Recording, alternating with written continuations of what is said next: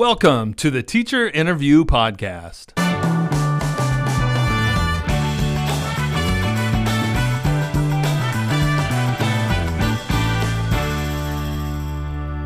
I'm your host, Wes Creasel. I work as Director of Innovation and Instructional Support in Fullerton School District, and we are now in Season 4 of the podcast, where we get to know teachers better.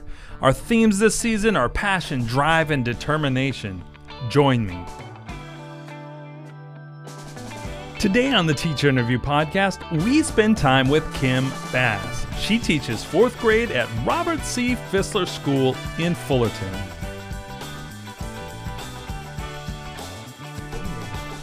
Hey, Kim. Hi, Wes. Welcome to the podcast. How are you Thank you. today? Very well, thank you. Good. What did you have for breakfast today? Bagel. Okay. Bagel with cream cheese. Okay. And a tea. And a tea. What kind of tea? Chai tea. Chai my tea? favorite. Mm-hmm. Okay. Hina, in our office, she does the website.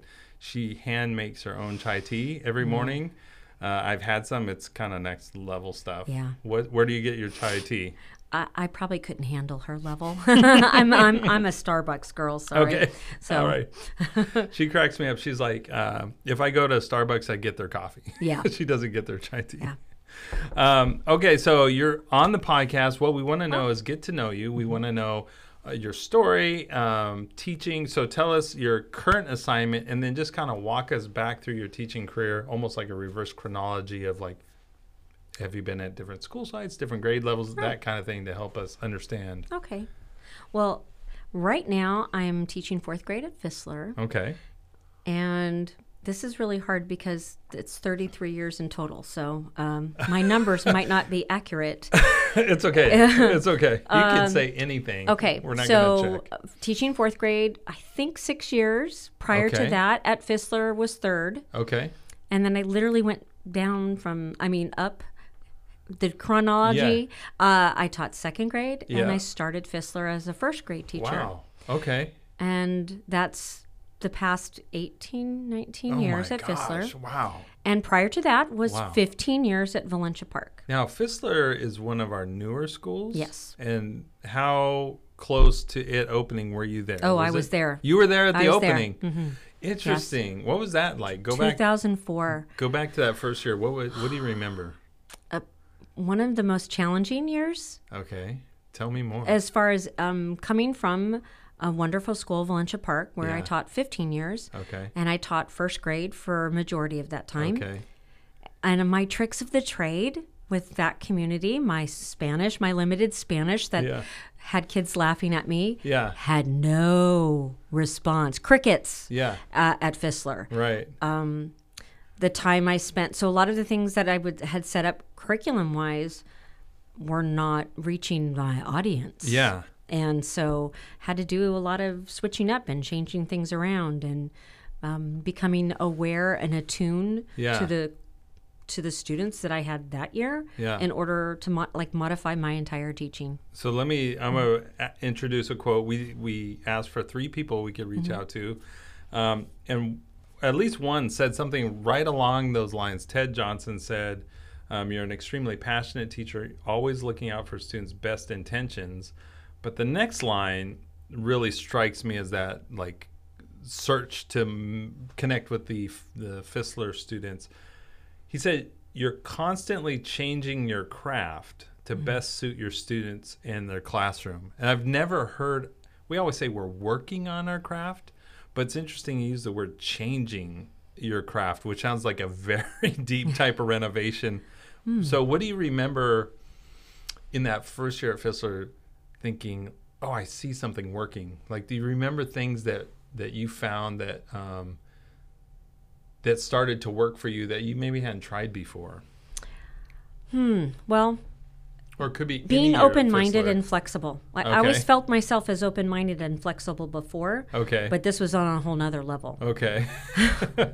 In the sense that some of the students were coming in with a vast experience, had traveled more than I have had, Oh, wow. have been to, because they're coming from other countries, Yeah, multiple yeah, other countries, yeah. and families travel more.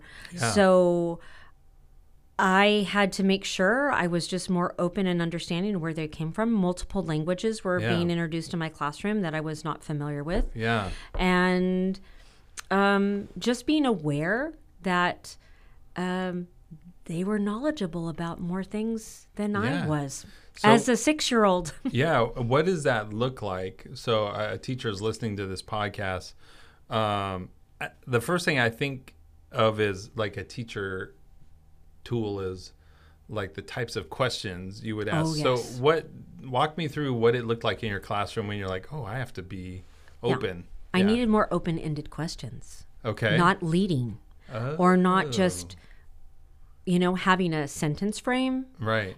I needed to make sure I left things open and had more vast opportunities for the students to be able to pull in their knowledge in different ways. So walk me through some of those, or let's create a hypothetical example. Okay. You're going to teach something, and then I'll give you a leading sentence.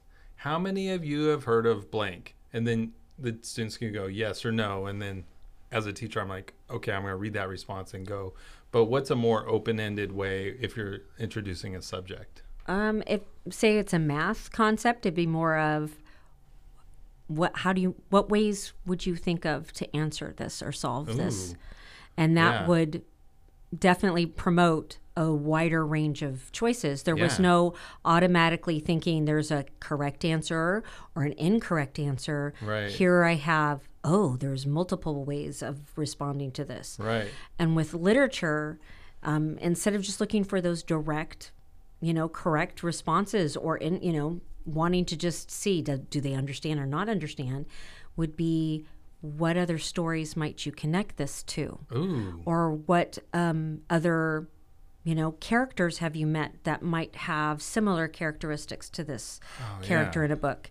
And I wasn't as prepared for that kind of exploration, but it was wonderful. And it made, of course, you think back and think, why wasn't I asking these questions the last prior 15 years of my career? Right. Which I've said that many times later. Like this could have been the start of a career. So the teachers that I know now that are being able to frame those questions earlier in their career, I envy that. But you kind of follow the path and where it leads you and be open to what needs to change and what needs to be modified. And for you, so it sounds like that moving the school was, I'm trying to think of the right word, but a lot of times in life we get set, and unless something fairly out of the ordinary kind of shakes us up, then it's hard to really kind of penetrate our beliefs or biases or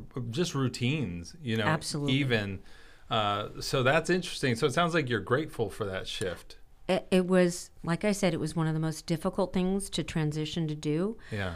But the growth that I made just that year alone and then continued afterwards. Yeah. I felt I was fairly confident as a teacher after 15 years of teaching, especially first grade. Yeah. And I had 6-year-olds. Make me rethink that real quick, real fast. It takes a lot of humility to move through that. Very much so. Yeah. Okay, good. I love that. That's great. Since being at Fissler, have there been other similar events where you're like, oh, I'm outside of my comfort zone. I have to embrace that openness again?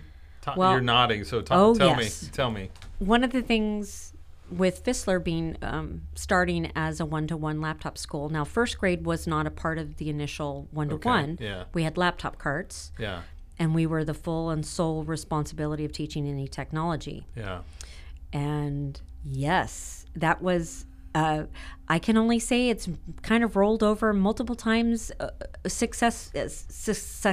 continuously over the years. It's not just been once or twice, but I'm pretty much in awe of what is in front of me as a and then moving from a first grade teacher using a laptop cart, right, and initially sharing one laptop cart among 8 classrooms. Oh my goodness! And having our scheduled day and our scheduled time period to waiting for someone to be absent in order to sign up again so you could have it multiple times, Yeah. to calling the teacher who's teaching older students to say, could you send some fourth graders over to help me with the 21st graders that I have, because they're all asking for help and I can't get to them all. And so finding tech buddies and learning how to work with, using grade level experts to come back and help you with your younger students. Yeah. Let me stop you there. So that was actually a quote from Kim Beneraw, the principal there. And she says, during reading and writing, Kim pairs her students with first grade buddies to help them throughout the year. So the scenario you just shared was, you were in first grade asking for older students to come help. And now you're in the fourth grade, and the principal has been there 2 or 3 years. Yes. She's saying you're pairing your fourth graders with first graders, which is similar idea, but different incarnation. The other way, How did that happen? We've been doing it several years. Okay. It's been something that we've set up from, I think, the first year we started. Okay. Sometimes it was first grade to second grade, I think, the first time we partnered up. And then as the years progressed, we were seeing the benefit of having an older group. So when I taught third grade, we were buddies with kinder. Right. And we did a lot of tech projects, but any kind of project that would go in and be the model or the mentors to our younger classmates or potentially siblings. Yeah. However, we didn't always match up the siblings, but they'd be there. Yeah. As a fourth grade teacher, we've kind of meet up with first grade buddies. Yeah. And originally, it started out as reading buddies, which was awesome and wonderful. And the first grade buddy would pick a book, the fourth grade buddy and would help read or listen to the first grade buddy read. It's expanded into math, technology, writing, pretty much we just call it buddies. We don't have any significant, it's not just reading. It's no limits. Yeah. Exactly. So let's go back. So somebody hasn't heard about it before. You take your fourth graders into the first grade class. Correct. First grader, one of the things you said, picks a book and just reads to the older grade student. Correct. Okay, so what's another way a reading buddy might work? Well, one of the benefits of having this situation, and the first grade teacher and I partner when we partner students up. So if we have any language learners, we try to make sure that if any of her first graders are second language learners or limited in English, we try to partner them up with a strong bilingual student that will help either translate, be able to work with them in English, but also be able to help them understand and vocabulary and translate things like that, which has been extremely powerful. Yeah. So you're helping the first grader access the language, but then the fourth grader is being validated for being bilingual, calling upon that. The amount of validation, I recognize the power of it as being when I was teaching the younger grade. Yeah. When I see it on this end, so many of my students benefit from being the mentor. When you find some of your students are only children and they don't have any younger or older siblings to be the bigger, older student, they are so proud of themselves and so excited to be able to be that mentor and that older sibling, responsible. It's their highlight of their day, the week. They can't wait to be able to spend that time with their buddy. That's so great. And one of the side benefits is when we go out to lunch, our first graders are out at recess and they just swarm my class to, say hi and hello and hugs and all that kind of stuff. So it helps the school culture too, impacts. Yeah. Oh my gosh. Yeah. That's so great. It's powerful. Yeah. Has there been something you've seen, aside from those other benefits, just something surprising you didn't know was going to come out from buddying students up, either from younger to older, older to younger? So we have kind of mentorship, school climate, reading the Reading. language, accessing. I mean, there's at least 3. I think one of the big aha moments really started to come out with technology. Okay. And originally it was getting help with just typing, right? Okay. Took a long time for a lot of the kids, especially the younger ones, typing Right. things out. Yeah. But then it grew. And then, of course, as a teacher, then it was like, what kind of activities can my older students bring in? What kind of things can we teach them that maybe help not just logging in, which is, one of the challenges for now. Right. There are a lot of other things that have come around that might help the first grade teachers and their students, but as the fourth graders, technology, the shortcuts that they've learned along the way, like the hacks, Interesting. Yeah. the hacks right. that they've It's like learned that they're secret helping. knowledge.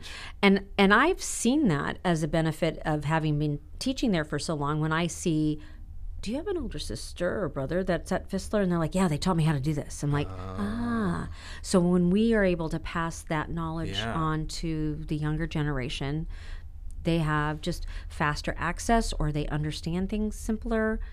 It's amazing that what the older students are able to just broaden the technology horizon of the younger. Yeah. Yeah.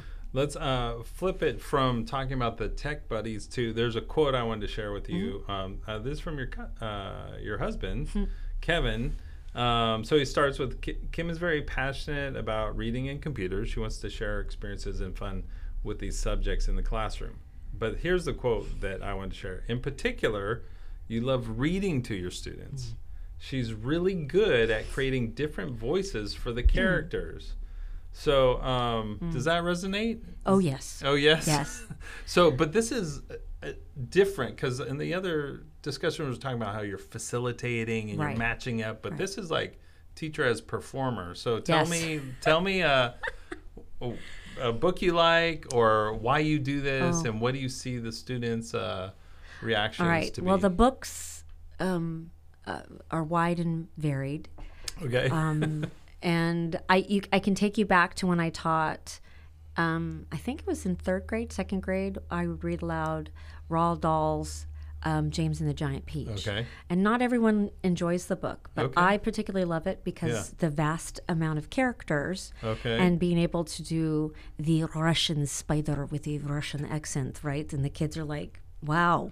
And the centipede with a Brooklyn accent, right? And they just, and then, James's voice and Aunt Sponge, and oh my goodness, and the evil high and whiny voice for Aunt Spiker. And then Aunt Sponge is the, my gosh, I can't stand it anymore. And so literally be able to carry that out through the entire novel and read aloud. Wow. Yeah.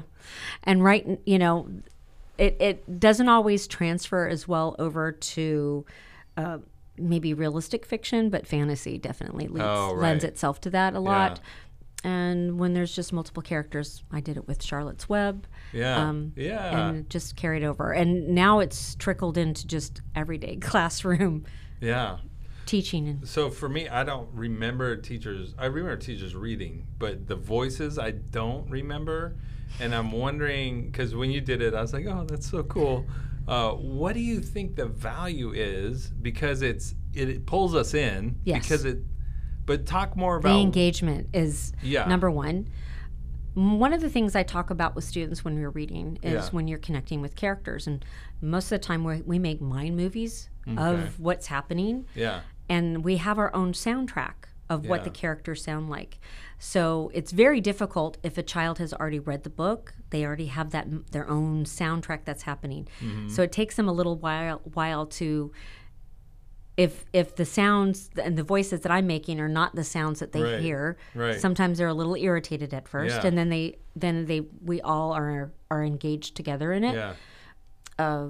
When I'm using like an adult man voice and a deeper voice or something like that, or softer, that sort of thing. They're just like, that's what's happening in my head. That's what I'm hearing in my head. And I'm like, I will reread parts if I accidentally did it with a different voice. And they'll be like, some of them are like, oh, that's the wrong one, Mrs. Bass. And I'll have to go back and do it with the correct voice because, yeah. So there's that engagement. Yes. They're watching you, make sure you do the right voice. And then there's something about imagination, because that mind movie, I've never heard it called that, but of course, that's one of the reasons why when we see a movie and we've read the book, the movie's based on, if it doesn't line up closely enough, we're kind of agitated, right. Like, I don't like the movie version. But talk about what's the benefit of imagination? Like, we know we're trying to get kids to read. We know we're trying to get them to love reading. Engagement means they pay attention, they don't fool around. But what does imagination do for us as humans? Like, it allows you to be a part of the story. Mm-hmm. You are that character, or you are with that character. You might not have a name, but you're in the story. You're in there with them. You're right there with them. I often have to tell my students, I'm sorry to pull you away from your book or pull you out of your book because you're so invested in it right now. Right. And that's what happens during my read aloud. We're all invested in it at the same time. And when the phone rings, when someone comes through the door unexpectedly, we're all like, what? Stop. Like, no, what are you doing? It really basically allows you as the reader to be living through the book and experiencing the book in a different way. Yeah. And the voices just help students connect quicker, make it feel real. Yeah. And your imagination, just allows you to be swept up with it. Yeah. It is. Yeah. And then you said there was something about you're all in this moment, the read aloud moment together. So it's like it has this, promotes unity. Oh, yeah. The shared experience. Yeah, the shared experience. Talk about that. I will always tell them, the books that we read, those characters follow us the whole year through, and it will follow you through the rest of your life. And so a lot of times we will often go back and revisit characters and their experiences from life and say, oh, this reminds us, this connects. So when we're making text-to-text, self-to-text connections, world-to-text connections, those are things that are happening with readers all the time. But this is a way of living and breathing it in real time. Yeah. And those characters, whether it's Charlotte, whether it's Wilbur, whoever, James, the centipede, whoever that we're reading. Right now we're reading Pax, so it's Peter and Pax, and our students, like, they resonate with them. Those characters resonate, and they are able to literally be able to say, that happened to me, just like Peter, just like Allie from Fish in the Tree, or just like Jessica from Because of Mr. Trupp, and or that's so sad that it happened, and I'm frustrated that it happened, and I'm able to use those characters to pull in, like when we're having difficult situations and they're having conflicts. Like, the literature just allows us, and that connection with the class as a whole. It just follows us all year. How can you give me an example of that? Like pulling in literature into a classroom conflict or a student conflict.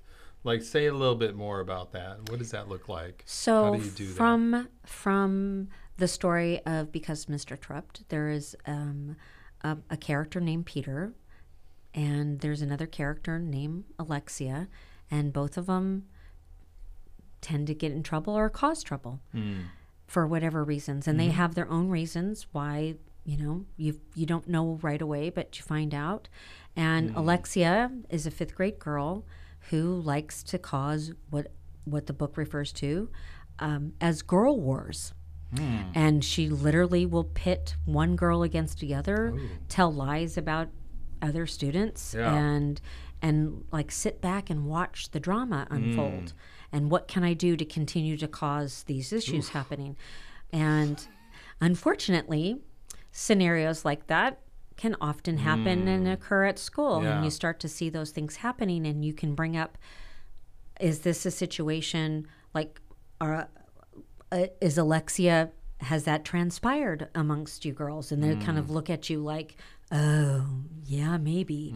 And I'm like, how did that resolve in the book? How can we make sure that this doesn't continue happening? And the same with the character Peter, who likes to fool around, likes to mess around, and he ends up causing accidents to happen, and things that he thinks are hysterical end up being not so funny at the end. And one of the things I'll often say is, in the book, the question was, should the teacher have stopped Peter and made sure that he was checking his behavior sooner? Should he have been more firm? So if I'm stopping you, it's because of safety reasons. So I'm often able to bring those situations up very often in class, or the students will. Yeah. And they start talking to each other in that regard as well. Yeah. So it's interesting because when we were first talking about the imagination, I was thinking about empathy. Like, I've never imagined what it would be like to be this type of teacher or character. So I'm empathizing. But then when things happen in the classroom and you can almost pull this up, it's almost a way to depersonalize it. Yes. Because they're not feeling as defensive about themselves. So it's like you're looking across at Alexia or Peter, remember? And then they start to analyze what happened over there. And then they're able to kind of pull that knowledge back onto themselves. So it seems like it's a way to disarm students, to bring up. Right. And, if they remember the book, it largely was probably a fond experience. It was an engaging experience. So it's a way, it's almost like friendly territory to talk about some of the problems. Yeah. That's interesting. Yeah. I'm starting to think about the books we should have teachers and administrators read, and then we can talk about, does this remind you of anything going on now? Yes. And how can it help you? Yeah. And it benefits like the self-reflection piece. Not only does it build the empathy and the multiple of characters that you have, the array of characters from these stories, with challenges that they have, whether it's a learning challenge, whether it's family life, whatever those things may be. So you see this behavior and you now recognize, well, I understand why they might behave that way. Should they? That doesn't give them permission to behave that way, but I understand where that's coming from. And how can we help them? How can we? And then we try to bring that kind of relationship back into our classroom with our community and be able to, build those kinds of problem-solving strategies within our own community. That's great. I have a couple quotes here. I want to make sure we get to them. So this is also from your husband, Kevin. He mentions the word training. Does that ring a bell? I can read the quote. Multiple training. So he talks about your master's program. Yes. And he talks about Coatson. Coatson. So either one of those, he said a definite jump in your professionalism. What does that mean? Well, there's lots of different things. I started, I believe, presenting to groups of teachers back in probably 1994. Oh boy. It's out there now. After piloting a math program and then sharing kind of my results back and realizing how much I was gaining from presenting. It was like selfish. Like, yes, I'm presenting, but it's how much the research that goes into putting a presentation together, what story that you're trying to hopefully get across, what information you're hoping that teachers get from it or students. And going through my master's degree at Pepperdine was for administration. And that was not necessarily my choice. I would have thought I might have done technology or something. It was the program that was available. Other teachers in my school that were already participating, cohort was being driven, provided by the district. It was a phenomenal opportunity. But what a lens it was as an educator. You're not just in the classroom and looking at your kids and your students, but looking at the school as a whole, looking at the district as a whole, understanding how decisions have to be made across the schools, across the levels, across the communities, and having a different lens. And when you have a different lens, you are understanding where some of the decisions are being made and why. and that's difficult for, when you're in the midst. I've had there 33 years. You've seen things come and go many times. I'm sure. And teachers come and go, and the staying power, being able to recognize that it's not just about you, what's happening in your kids, and that, yes, that's important, it's vital, but being a part, so I became a leader from my classroom. Instead of a principal, I decided that was not the spot I wanted to be. Yeah. That I can still maintain my edge as an educator, but I can lead as well from my classroom and be able to help the culture of my school and the capacity of my school by staying in the classroom and by presenting in the district, becoming, an ELD. There were many different things that I roles that I've had, but I realized that just sharing my knowledge about first grade curriculum, or just that alone, was one place. My knowledge of technology, my love of technology, but just leading from that position. Yeah. And how beneficial and powerful, and helping others recognize just the organization and how the pedagogy of decision making is not just, they're not doing it to us, and there's reasons why. And if you're not looking and realizing above what's happening around you, that you're just feeling, put upon, and that's a hardship on you when you have a wider scope. And I really think that both of those programs really helped me grow in multiple ways and be able to have a wider scope of connection and a wider scope of influence as well. That's fabulous. We are getting close to time, and there's about 4 quotes I want to share. So I'm just going to sprinkle these in there, and you can choose which ones you want to talk about. So one is Minecraft. One is electric bike. You can talk about that. One is donating your personal time. Oh, yes. And then I think I had one more in there. Let's see. I am going to go with mom to 4 wonderful adults who attended Fullerton schools. Oh, wow. So Minecraft, electric bike, and donating your personal time. We're going to talk about them all. Okay. But about 60 seconds each. Okay. Which one do you want to start with? I can combine Minecraft and donating my own time. Okay. Minecraft actually... I like how you gamified it right now. You're like, I'm going to combine these two for extra points. My youngest son actually played Minecraft way back when. Okay, now you're combining, right? And my mom. Mm-hmm. But I did some reading and found some amazing research on how Minecraft engages. Just talking with students and how important the engagement level was, and video games, and there's a whole wealth of knowledge out there about that. Yeah.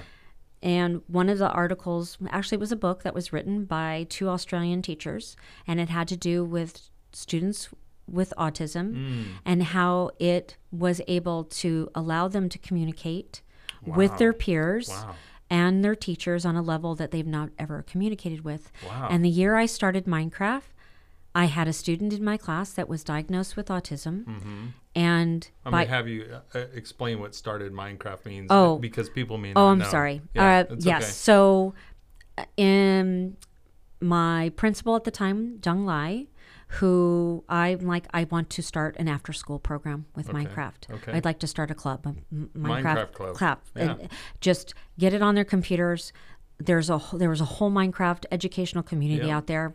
So Minecraft EDU was my first step into Minecraft. Yeah. And not having any knowledge, my youngest son was my mentor. Okay. And first held my hand, walking me through what Minecraft was, what it looked like, how it was, and then I went and found training and started the club. And I realized the connection. I am now the Minecraft lady, Minecraft teacher at Fistler, and I love So the it. club is kids choose to stay after school. So actually, I work in with our school foundation. Okay. So I'm part of the foundation. I'm one of the board members. And my after school classes, I donate my time, but parents will donate money, and the money will go towards our foundation to help support our science and technology programs at our school. And I have lists of students that come and want to participate. That could be a podcast all by itself. So invite me back for another one. Might have you back. Have so me back. you touched on motherhood, Minecraft, donating your time, electric bike. E-bike. My husband bought his first. Okay. I didn't start mine until about 5 months later. Okay. And I became obsessed. I love my little lady, my little e-bike. Okay. It's not the biggest, most powerful. It's probably already out of date as far as e-bikes go. But I don't even have one, so tell me about it. When you're out of shape and you want to start bicycling again, it's a way, at least my level bike was a way to get me on it, exercising and outdoors again. Yeah. And I literally dolled this bike up with saddlebags so I could ride my bike to school. And for 6 months before COVID hit, 5 days a week I was riding my bike to and from school. Now, I don't live that far away, so don't think I'm... But that's awesome. But the amount of gas I saved, but the joy... It's great. I can't wait for it to warm up a little bit more and I can get it going again. It's just a absolute joy to be out there and riding. That's awesome. Yeah.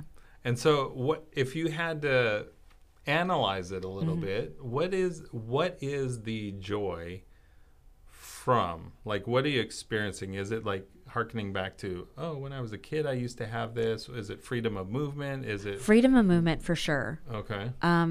Just being out of doors, like the things you appreciate, because you better not be on your technology while you're riding your bike, period, right? Hopefully people recognize that, right? Don't be on your phone. And just being able to see things and being able to just be out and the wind in your face. And literally the smile on my face as I'm riding to and from. Yeah. Just feeling that sense of accomplishment and just getting out there. I love it. There's a study, it's a podcast from a Stanford neurologist, and one of the things he said stuck with me, because I do cycle, and I have at times cycled to work, and it's just, if I start my day that way, it's an amazing day. Yeah, and then absolutely. He said something about there's studies that show when we're moving under our own power, and there's something about the rate of speed, but it's weird because biking doesn't have the jarring thing that happens when you run. It's very smooth. Right. But I'll send you the podcast and see what you think. But it just stuck with me because it's like this autonomy and freedom, and it does something to your brain. It's very magical, I would say. Magical. That's a very good word for it. And it does. It starts your day out just... You're already on cloud 9. Yeah. Which is a great way to start. It is a great way to start. Well, Kim, that's really all we have time for today. Right. But this has been so good. I think I will. I'll hit you up for a Minecraft episode. So much more to talk about. So much more. I can't wait. Thank you. All right.